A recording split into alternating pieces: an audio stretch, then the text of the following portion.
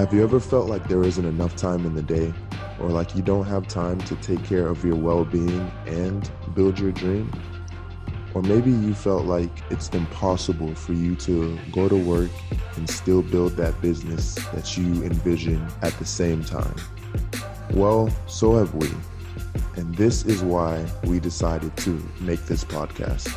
This podcast is not just for PTs, OTs, MDs, or RNs. It's for everyone in healthcare. Our mission is to inspire you to make healthcare a better place and to build your business or brand through stories and real-life examples of some of the top leaders and entrepreneurs in healthcare. There's no better time than now. Welcome to Off the Clock, the Healthcare Entrepreneurs Podcast.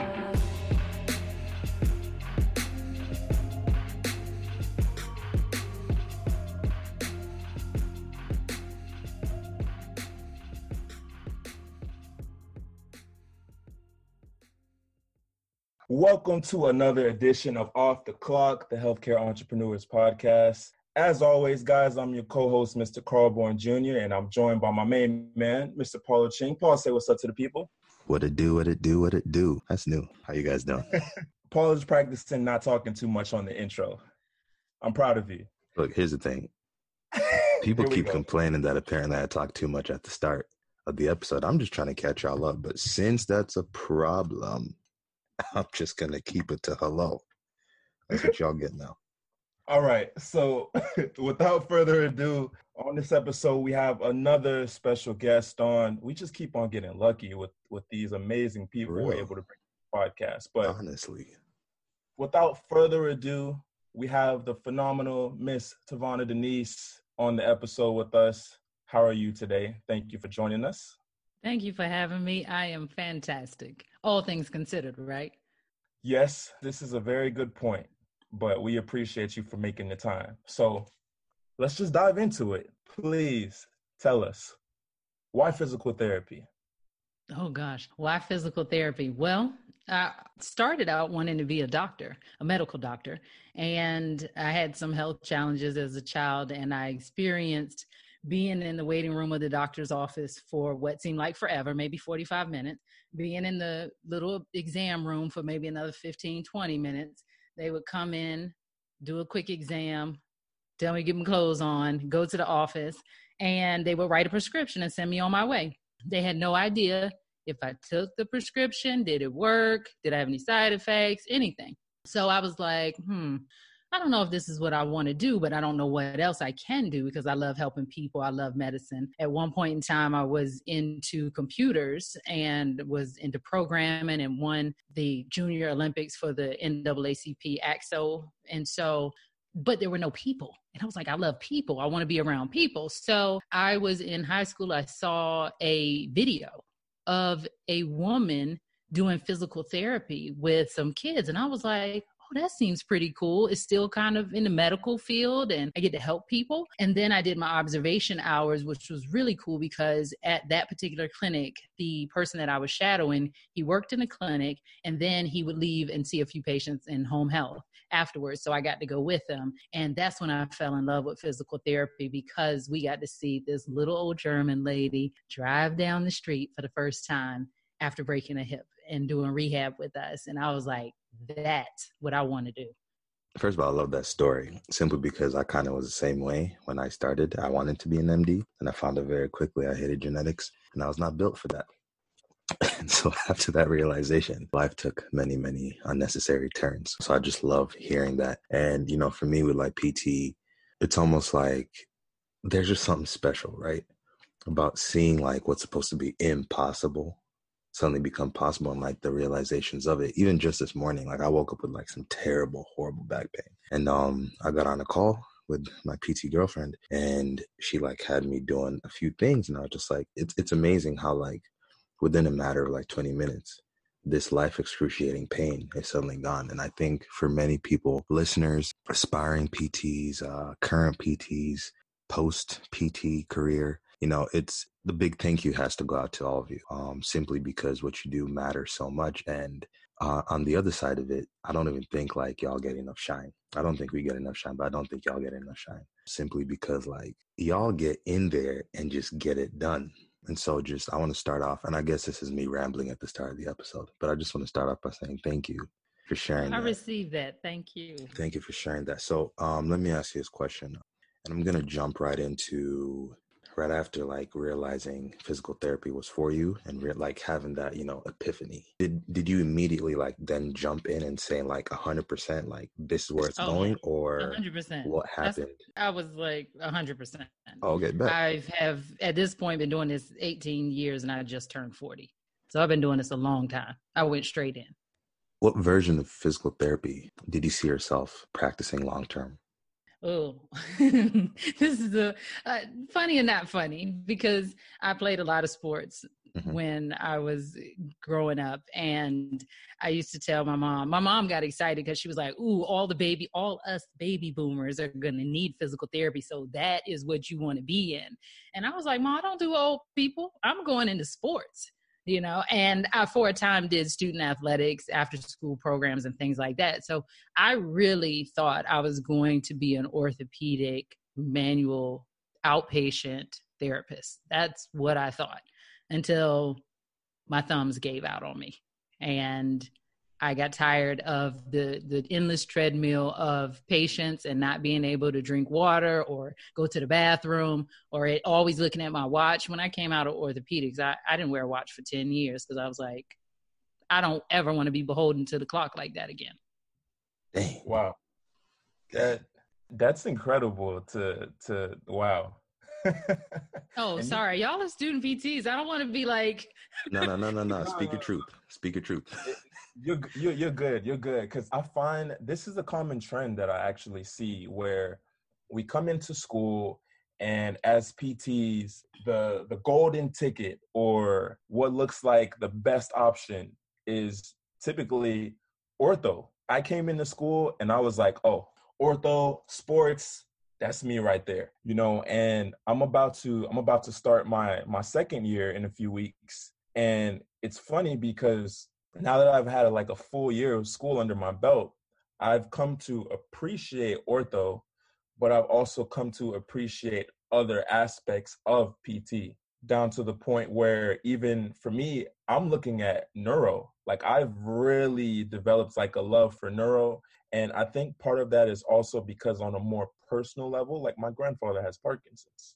Mm-hmm. So because of that, it was something where I knew coming into the semester where I was going to learn about neuromuscular, I knew that was something I was going to take 100% serious.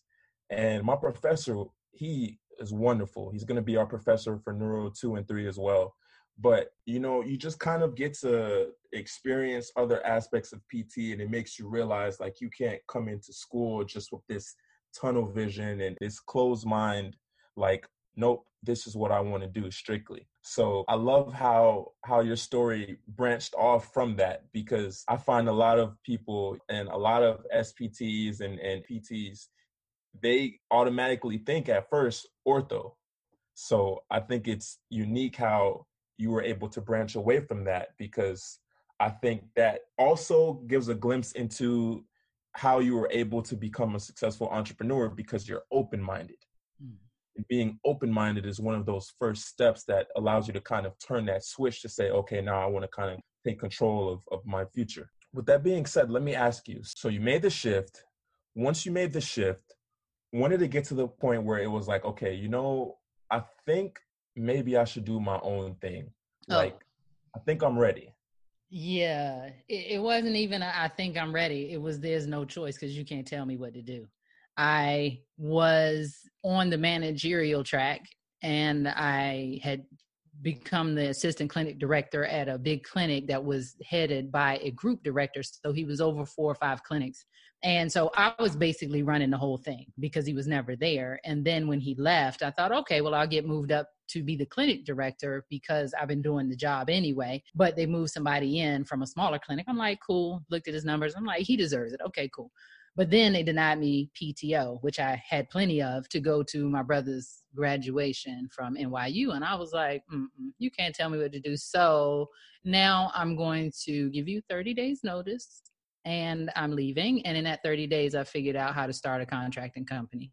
And that was my first soiree into I called it real entrepreneurship because I had my first network marketing company before I had my PT license. Like, I think I always knew that I wasn't going to work for somebody else for the rest of my life, but it took me several tries to figure out what was my thing, right? It wasn't network marketing. That didn't feel right. If you're familiar with Robert Kiyosaki, Cash Flow Quadrant, or Rich Dad Poor Dad, when I did the contract, I was basically a PT for hire. I would go in like a substitute teacher and just contract myself out, and I just own the job. And that, after a while, got to a place where I was like, okay, this is cool, but I need to do something else. We know that you've worked in almost every setting except academia and pediatrics. Why is that? I'm going to blame my mom on that one. I think when I was a kid, she's a teacher. And when I was a kid, every summer we had to leave the house. We had to go to some summer school program. And she wanted to make sure that we had been exposed to as many things as possible. So I went to a performing arts school. I went to a science and tech school. Every summer I was at somebody's computer or math or engineering or whatever kind of camp. And so we just got used to trying different things until we figured out what we wanted to do.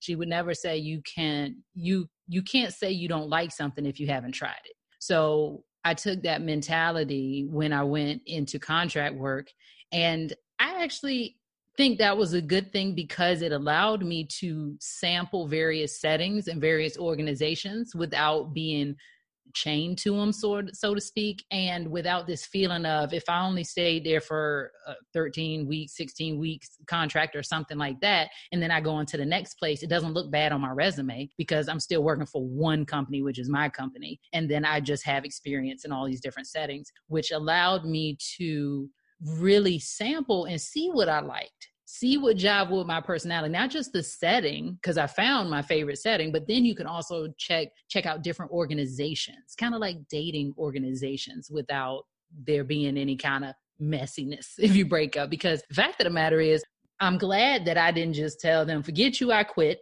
I gave the customary 30 days notice and used that time to build my company, because I ended up going back to those companies, the same ones that I had worked for before, because I hadn't burned the bridges, and made more money doing the same thing I was already doing. It was great. First of all, that's genius, simply because I think, like, and I like that analogy where you said, like, dating the various ones, because you did something that I seem to see this continual pattern with PTs, where it's like, you getting burnt out, you hate it. Why did I get into this? It's too much, debt. And they're not doing anything about it, right? And earlier you said, like, there was no choice, brackets, to start a business because, one, they couldn't tell you what to do. And then you also realized you always knew you were going to do your own thing. So how then did those experiences build you as, like, an entrepreneur and a business owner? Well, I think or at least I got to a point where owning the job was cool, making more money, doing the same thing was cool, making my own schedule was cool, but I had a couple of injuries at work. I tore my rotator cuff. I hurt my back, was out for 6 months. And I realized that physically, because I ended up in the acute care setting in the hospitals, which I absolutely love. Never thought I would have loved it, but that's where I ended up. And you got to be in good physical condition to do that all day, every day. And I got to a place where I was like, I'm not even 40 years old yet. And I got 20, 25 years at a minimum to keep working. And I don't think physically I'm going to be able to do this anymore. I had gotten past the point of the mental, like mentally, I'm not going to be able to do this anymore, because that was a phase in my career too. And I think what happens is there is this burnout period where in the beginning, if you don't learn how to manage your mind, you don't learn how to speak up for yourself, if you don't learn how to find a job, an organization, a position that matches your priorities and values, you will get burned out, right? And if you get past that part where you find that balance of how much work, how much rest, all of those things, you're in the right setting, which I had found myself in. I had enough control. I had enough autonomy, enough control, enough money, all of those things. And then physically I broke down. But if you don't find that, then you break down mentally. And if you get past that place, so that's the burnout. And then I find that people get past that place and they get to this point of boredom where at that point, when I really doubled down and got to the place where I'm like, I definitely can't do this for the rest of my life, it was not because I was running away from being a physical therapist anymore. It was that I was running towards my destiny. Like, I know I'm supposed to be doing more than just treating patients. And I see that a lot with the clients that I work with. They get to this space of around 15 to 20 years in the game, sometimes 12. And they're like, I'm really at the top of my game. I get paid well. I know exactly what to do. I'm amazing at physical therapy, but there has to be more than just getting up, going to work, treating patients, come home. Wow. I love that little bridge that you had there from burnout to boredom, because that's something that I think that a lot of physical therapists shy away from that topic and from having that conversation. And I think that we have to be more realistic when it comes to, burnout, because it does happen. Even in school, you can feel burned out from studying all the time and, having to worry about this practical and this exam and stuff like that. And I think that it's good for student physical therapists to be able to understand, like, once you get out of school, like, you still can face burnout. Yeah, you're going to have your thrill of like, oh my gosh, I've just passed my boards. I'm licensed now. I'm treating people. But it does get to that point where you can feel that burnout. So for you, once you made that transition from burnout to boredom, do you think it was something where it was like an epiphany? Suddenly, I know I can do more than this? Or do you feel like it was kind of a combination of everything that was going on that forced you to have to go into that direction? I think it was a combination of everything. Like, I think even when I got out of school, I knew there was something more for me than just a job, but I had to go through those other experiences, right? So there was the burnout, and then I got my mind straight, and then there was the boredom, and then there was this space of a time where I was working on my coaching business, and it was all about the hustle, and it was all about the money. And I burned out from that as well, because I was doing it for the wrong reasons. At that particular time, it was all about hustle, money. I got to get away from this. I don't want to do this anymore. Screw the 9 to 5, 4-hour work week life. And that is what burned me out, because my intentions were wrong. I was doing it for the wrong reasons. Also, I think there was a very divine intervention and reason why I could never really fully exit healthcare, because after I took a hiatus, like, I was like, I'm tapped out. I guess I'm going to have to figure out how to limp through these next 20 years doing physical therapy, right? I had this moment of noticing the newer grads coming out and being burned out. When I say fried, they would grab me and put me in the nourishment room, crying, tears, and all of these things. And I'm like, what is wrong? What is happening? You're like fresh off the boat. I don't understand why y'all are burned out. I mean, I kind of get why the people that have been in the game a long time, like I have, but I don't understand why you are. And I feel like I was meant to stay in patient care at least long enough to see that happen, so that I knew what I was supposed to do. And with all of the experience I had in healthcare, and with my experience as a life coach, and with my experience of getting myself past the burnout, and that's how I was like, oh, I'm supposed to be doing this work for my people. So that's how I got to that space. I love that. So when you talk about being able to do your work for your people and staying in that space, a little bit longer.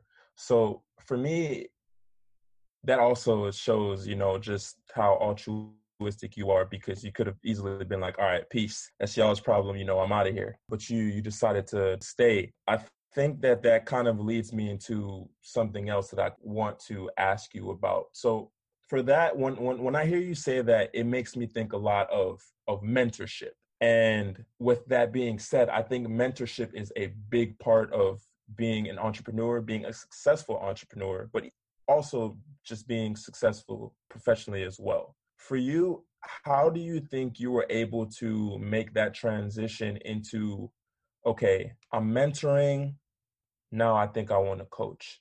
And once you made that transition into coaching, how were you able to keep that balance? You talked about you were getting burnt out because you were doing it for the wrong reason.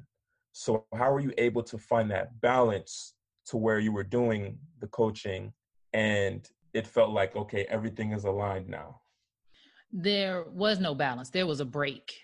So I'd started my coaching practice. I was grinding and all of those things, and my mom needed a knee replacement. So I actually took a complete break from everything. I didn't work. I didn't continue building my business at that time. And I went back to the DC area to work with her during her prehab and her post knee replacement. And so I was home, and there was a complete 6-month break, nothing, no work, nothing, just taking care of her. Then I came back to the Atlanta area, and there was I did what I knew to do, which was PRN and contract work. So that's all I did for a good year and a half. And then something in me awakened again, like, no, I love coaching. I love helping people. I have to do this. And at that point for me, it was like, okay, if you're going to do this, you need to be serious. You need to be consistent. You need to do it for the right reasons. And I told everybody from that point on, when I realized it was my mission to save as many PTs as I could from burnout, boredom, and glass ceilings, that I was going to figure out how to do this. And it was also at that point, prior to that, because I have to back up, I made some what I would consider costly business investments in a previous time. And so it made me very afraid to invest heavily again in myself beyond courses. Like, I'll take a course any day, doesn't matter, couple thousand actually. But when it came to doing that deep work and working with somebody over a long period of time, I wouldn't do it. And I got to this point where I'm like, no, I want to help more people, and I need to figure out how to get in front of more people, and I need the coaching and I need the accountability. And at that point, it was no longer an option for me to try to do it myself or do it with self-led courses. I needed somebody to really make sure. I needed to, like, this is not optional anymore. And at that point, I invested again with my coach, and like everything changed, because I think who I was and how I showed up to the process changed. It was, again, I think the big theme for me was that it was no longer optional. When it's optional in our minds, then maybe we do it, maybe we take a nap, maybe we do it, maybe we watch Netflix. But when I had put that money down and I was like, oh, we're going to make this happen because there's no way my PT salary can pay for this, that's when I made 10 times the investment, like within 30 days. Not to make it seem like it was an overnight success, because believe me, I have been working on business in the background for over a decade. But that's when it was something about that energetic exchange that made me really step up. Oh, my goodness. I know there's definitely some listeners who have been struggling with that. And that led directly, this is divine intervention, that led directly into what I actually wanted to ask you. But first, for the listener that's been wondering about what it takes to even get to that point where you're willing to invest in yourself, right? I think a lot of people struggle with recognizing opportunity when it comes to we can be like, oh yeah, that person should have done this and that. And, that person should have, but when it comes to actually recognizing what it is that we should have done, right? We like to teach a little bit. So teach us, how can a young entrepreneur or novice, a rookie entrepreneur, recognize opportunity and when it's time to actually take that leap to invest in themselves? Because my personal mentor told me the smart people just find a way to collapse time and go find people that have done it and then get that going. Teach us how somebody can actually recognize when opportunities afford them and then to take action. Well, I think it kind of comes down to, do you know your why? Do you know why you want to do this? And if it's too shallow, and quite frankly, if it doesn't scare you or make you tear up a little bit, your why is not strong enough, because this stuff is not easy, and I think one of my mentors once said, you are going to pay. Those people that think they're doing it themselves and they're just going to watch all the free webinars and do barter system and all of those things, understand that you get what you pay for, first of all. And you are going to pay, whether it be in time or money. So then you decide which one you want to invest. You can do it. I know some people that did the DIY version and took forever. Or you can say, hey, this person has already gone down that path, and they can say, don't step right there, there's a pothole. And so I think it's a personal choice, but just understand what you're doing and own your decision. And then also don't put it all in the hands of, yes, because this person walked down this road before, they can't drag you down the road. They can't do the work for you. I made a mistake when I invested in my thinking, when I invested in my first big mentor, thinking, okay, they had walked down the road. They gave me everything down to, I had his laptop with all the everything in it.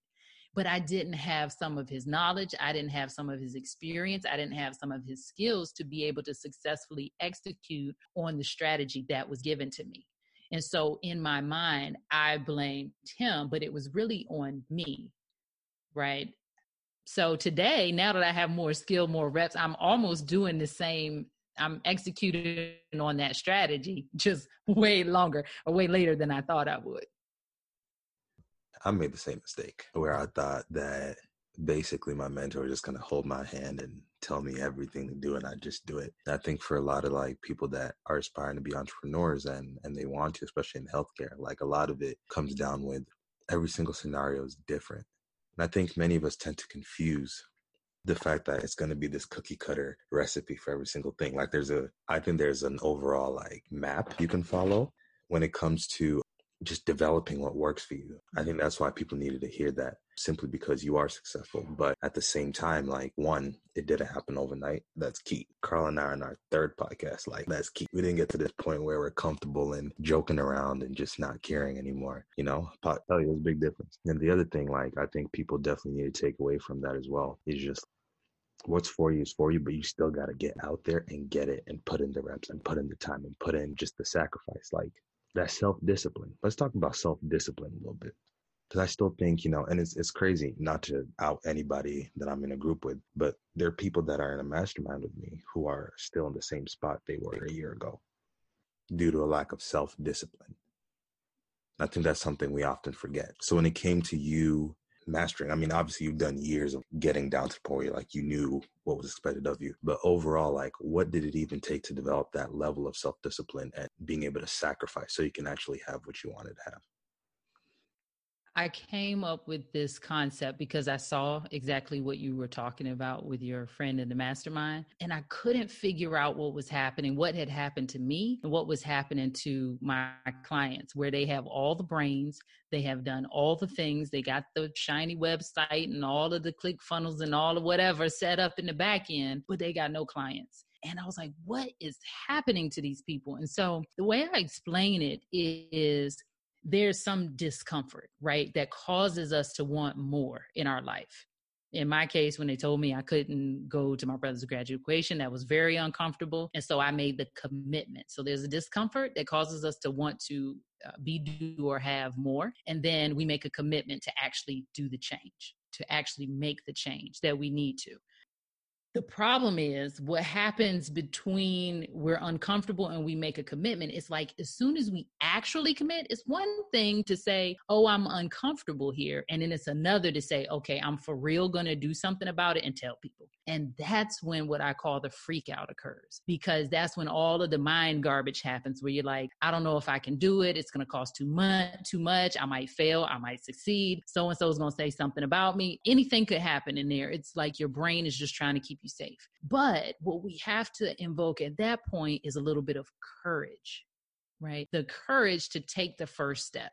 The problem with that, though, is courage is like willpower to me. They're both depletable resources, and they're not going to help you have that self-discipline to be consistent, because after the courage to take the first step, you got to keep stepping. You got to be consistent, right? And then what happens is when you're consistent over time, then you're clear. There's clarity and confidence that comes with that consistency. You're clear about what to do, and you're pretty confident in how to do it. And from there, we get confidence.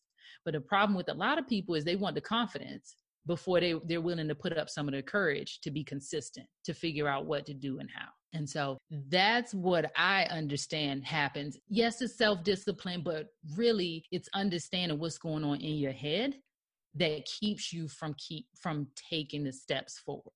And so that's one of the things that I help people with, because it's one thing, like you said, the mentor can tell you all the steps, but you actually got to take the steps.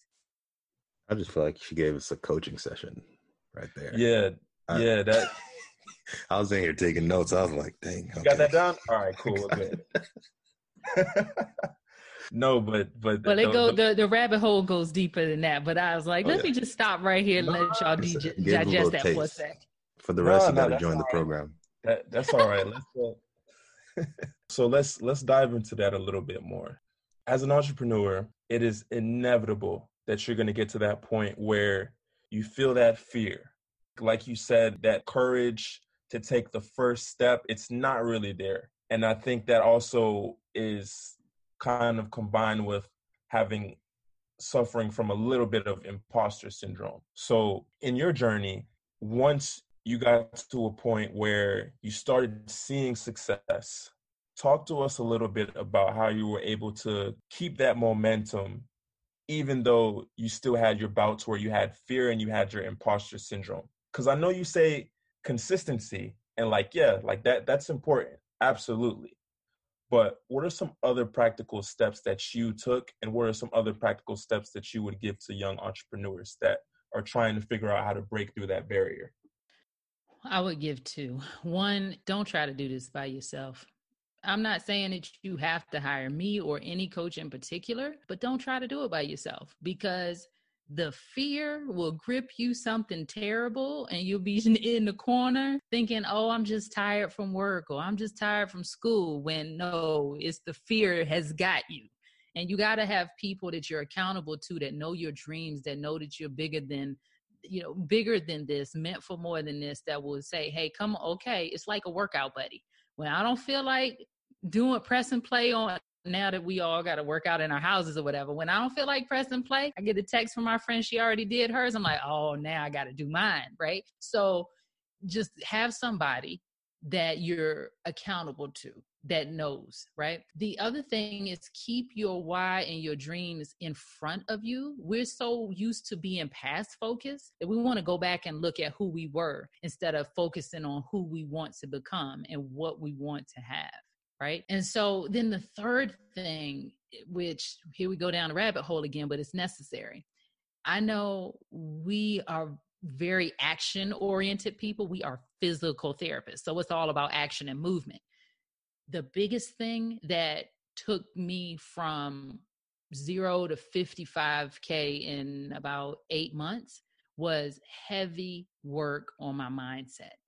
And what I mean by that, and I use this very specific tool that I'm also going to teach you, no charge, called the thought model. And what it says is that in our lives, we have circumstances or situations.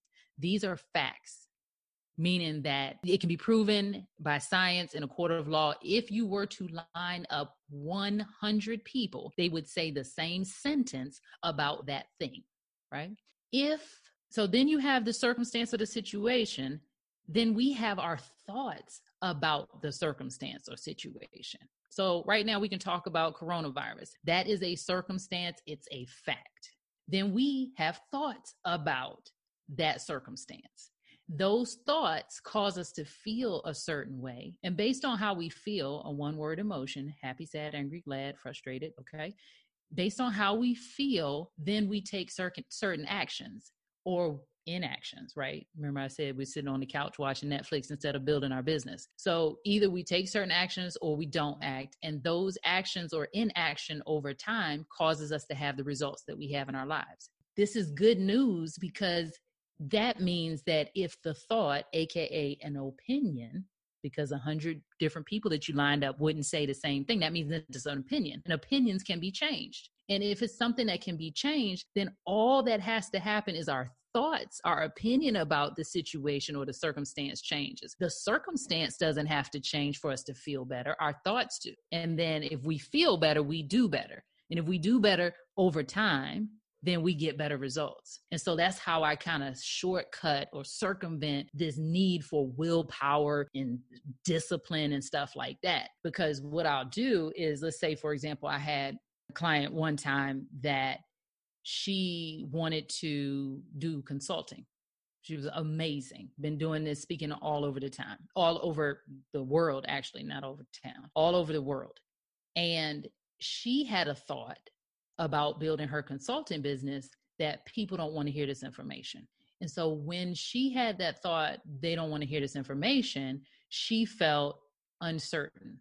And when she felt uncertain, then what she did with regard to her business was actually do nothing.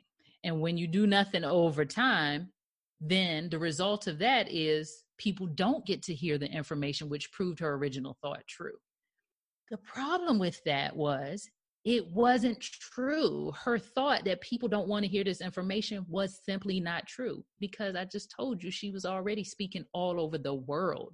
You don't get out of your backyard people flying you across the world to go speak if they don't want to hear your information. So once we could get her to see that that thought was actually leading to the result of no consulting business, then we can do the work of changing it. I'm just kind of reflecting over what you just said. I just wrote it down and I'm just going through like, wow, we put ourselves in this like continual cycle. Oh, 100%. Okay. So now here's, and I think maybe this could come with like understanding why we treat ourselves the way we treat ourselves.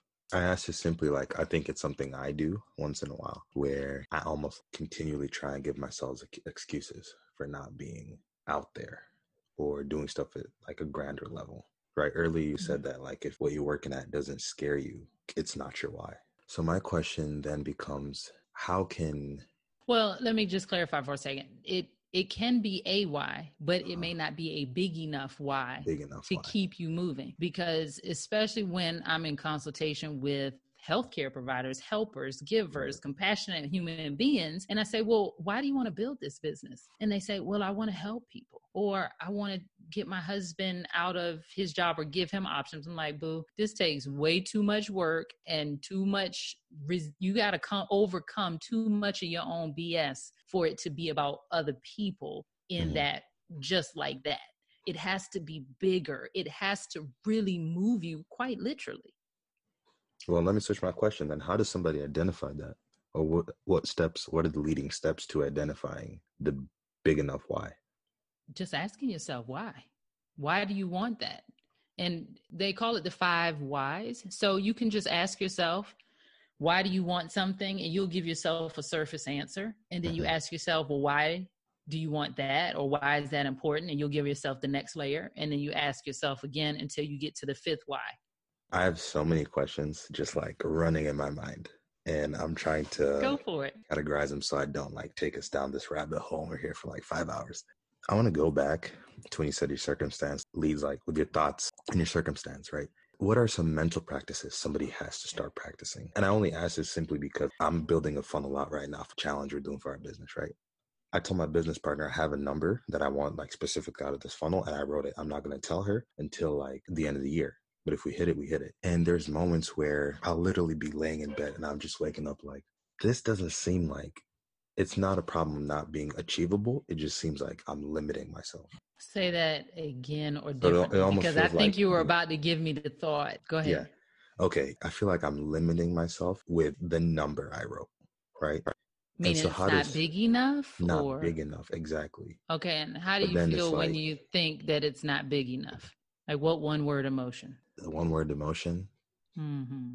Disappointed. Okay. And when you feel disappointed, what are you doing with regard to your business and achieving that number? Go to my board usually, and I'll start to write out ways for us to grow what we're trying to get done. I think part of it is because like I tried to not do the whole, how many people would it take to hit this? And more like, how many people can we serve? So one of the ways in that particular instance, so it doesn't have to be like your number itself is not big enough, because you can take whatever your number is that you currently have and put it in the R line, the result. The result you want to create is X dollar amount, right? And then run the model. You need to figure out what thought you need to think to make you feel not disappointed, because I can guarantee you disappointment doesn't lead to that number, right? Because most of the time when people are disappointed, they're going to make excuses, like you said. Yeah. Right. So this is not big enough, disappointed, make excuses or go to the board and work numbers out instead of actually doing things that would lead to getting the number. And then the result is you don't get the number. So a way to work around it is put the result that you want to create, that dollar amount, in the R line, in the results line. And then you've got to work backwards. Okay, so what do you need to do to hit that number? And then not just what you need to do, because you already do that. You go to the board and you work out what do we need to do? Right. But then what do you need to feel to take that action to get that result that you wanted? Disappointment is not it. So what would it be in this case? Continual excitement. I think like a fire. Are you looking for one word? Mm-hmm. Yeah, Yes. An emotion is one word. Are we all doing one big coaching session? Okay. Yeah, he's got to PayPal you after. Yeah, you gotta send me the the invoice.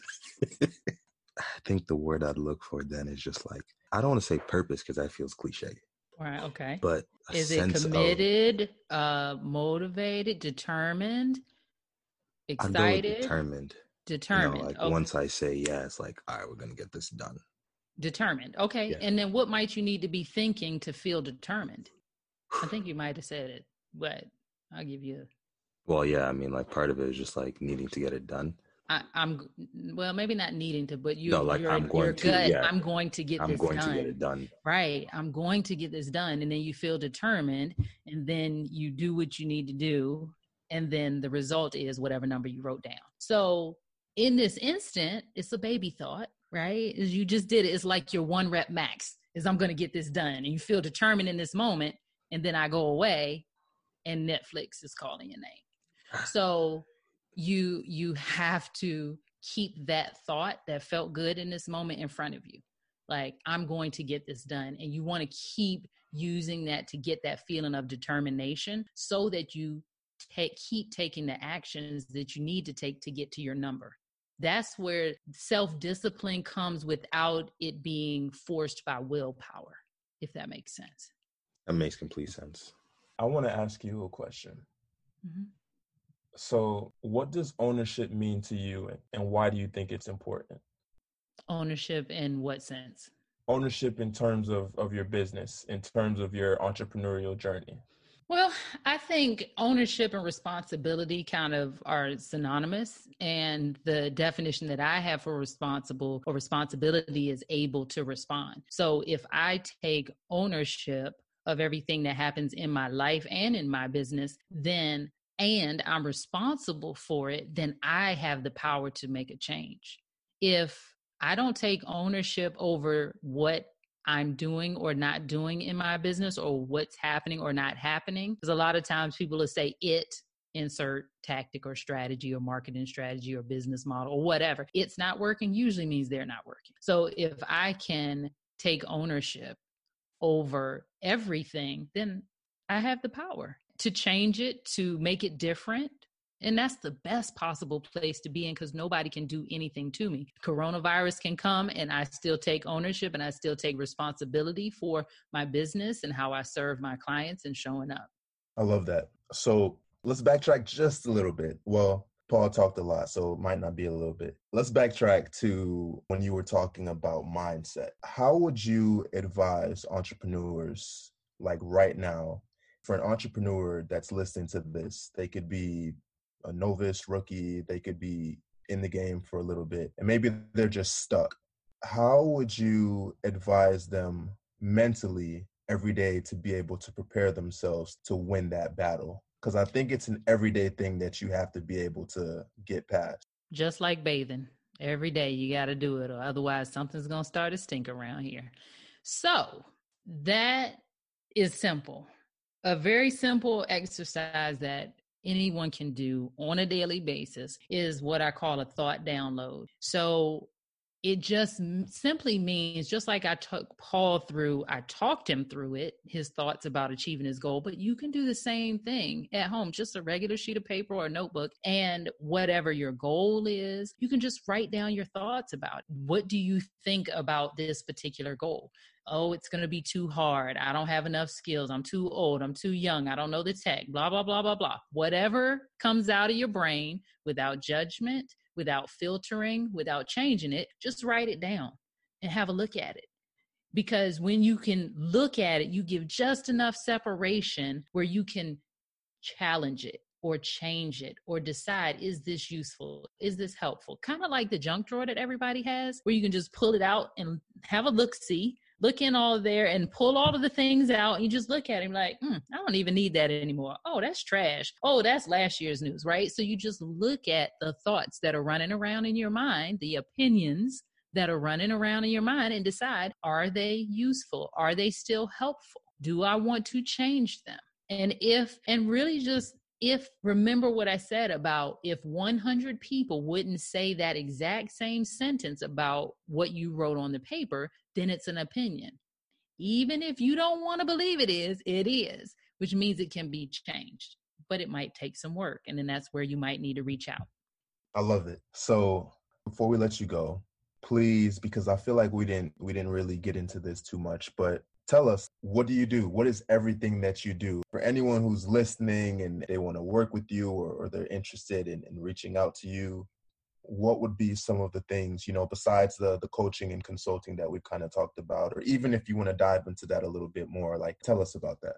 I am a life and business coach for women in healthcare who have hit that point where they just want more. Maybe they are at a place where they are at the peak. They've maxed out with what they can do in their careers, or they're wanting to add something to it. So I tend to work more with people who want to leverage their education and expertise to build something else on the side. Most of the people tend to make it their main hustle after a while.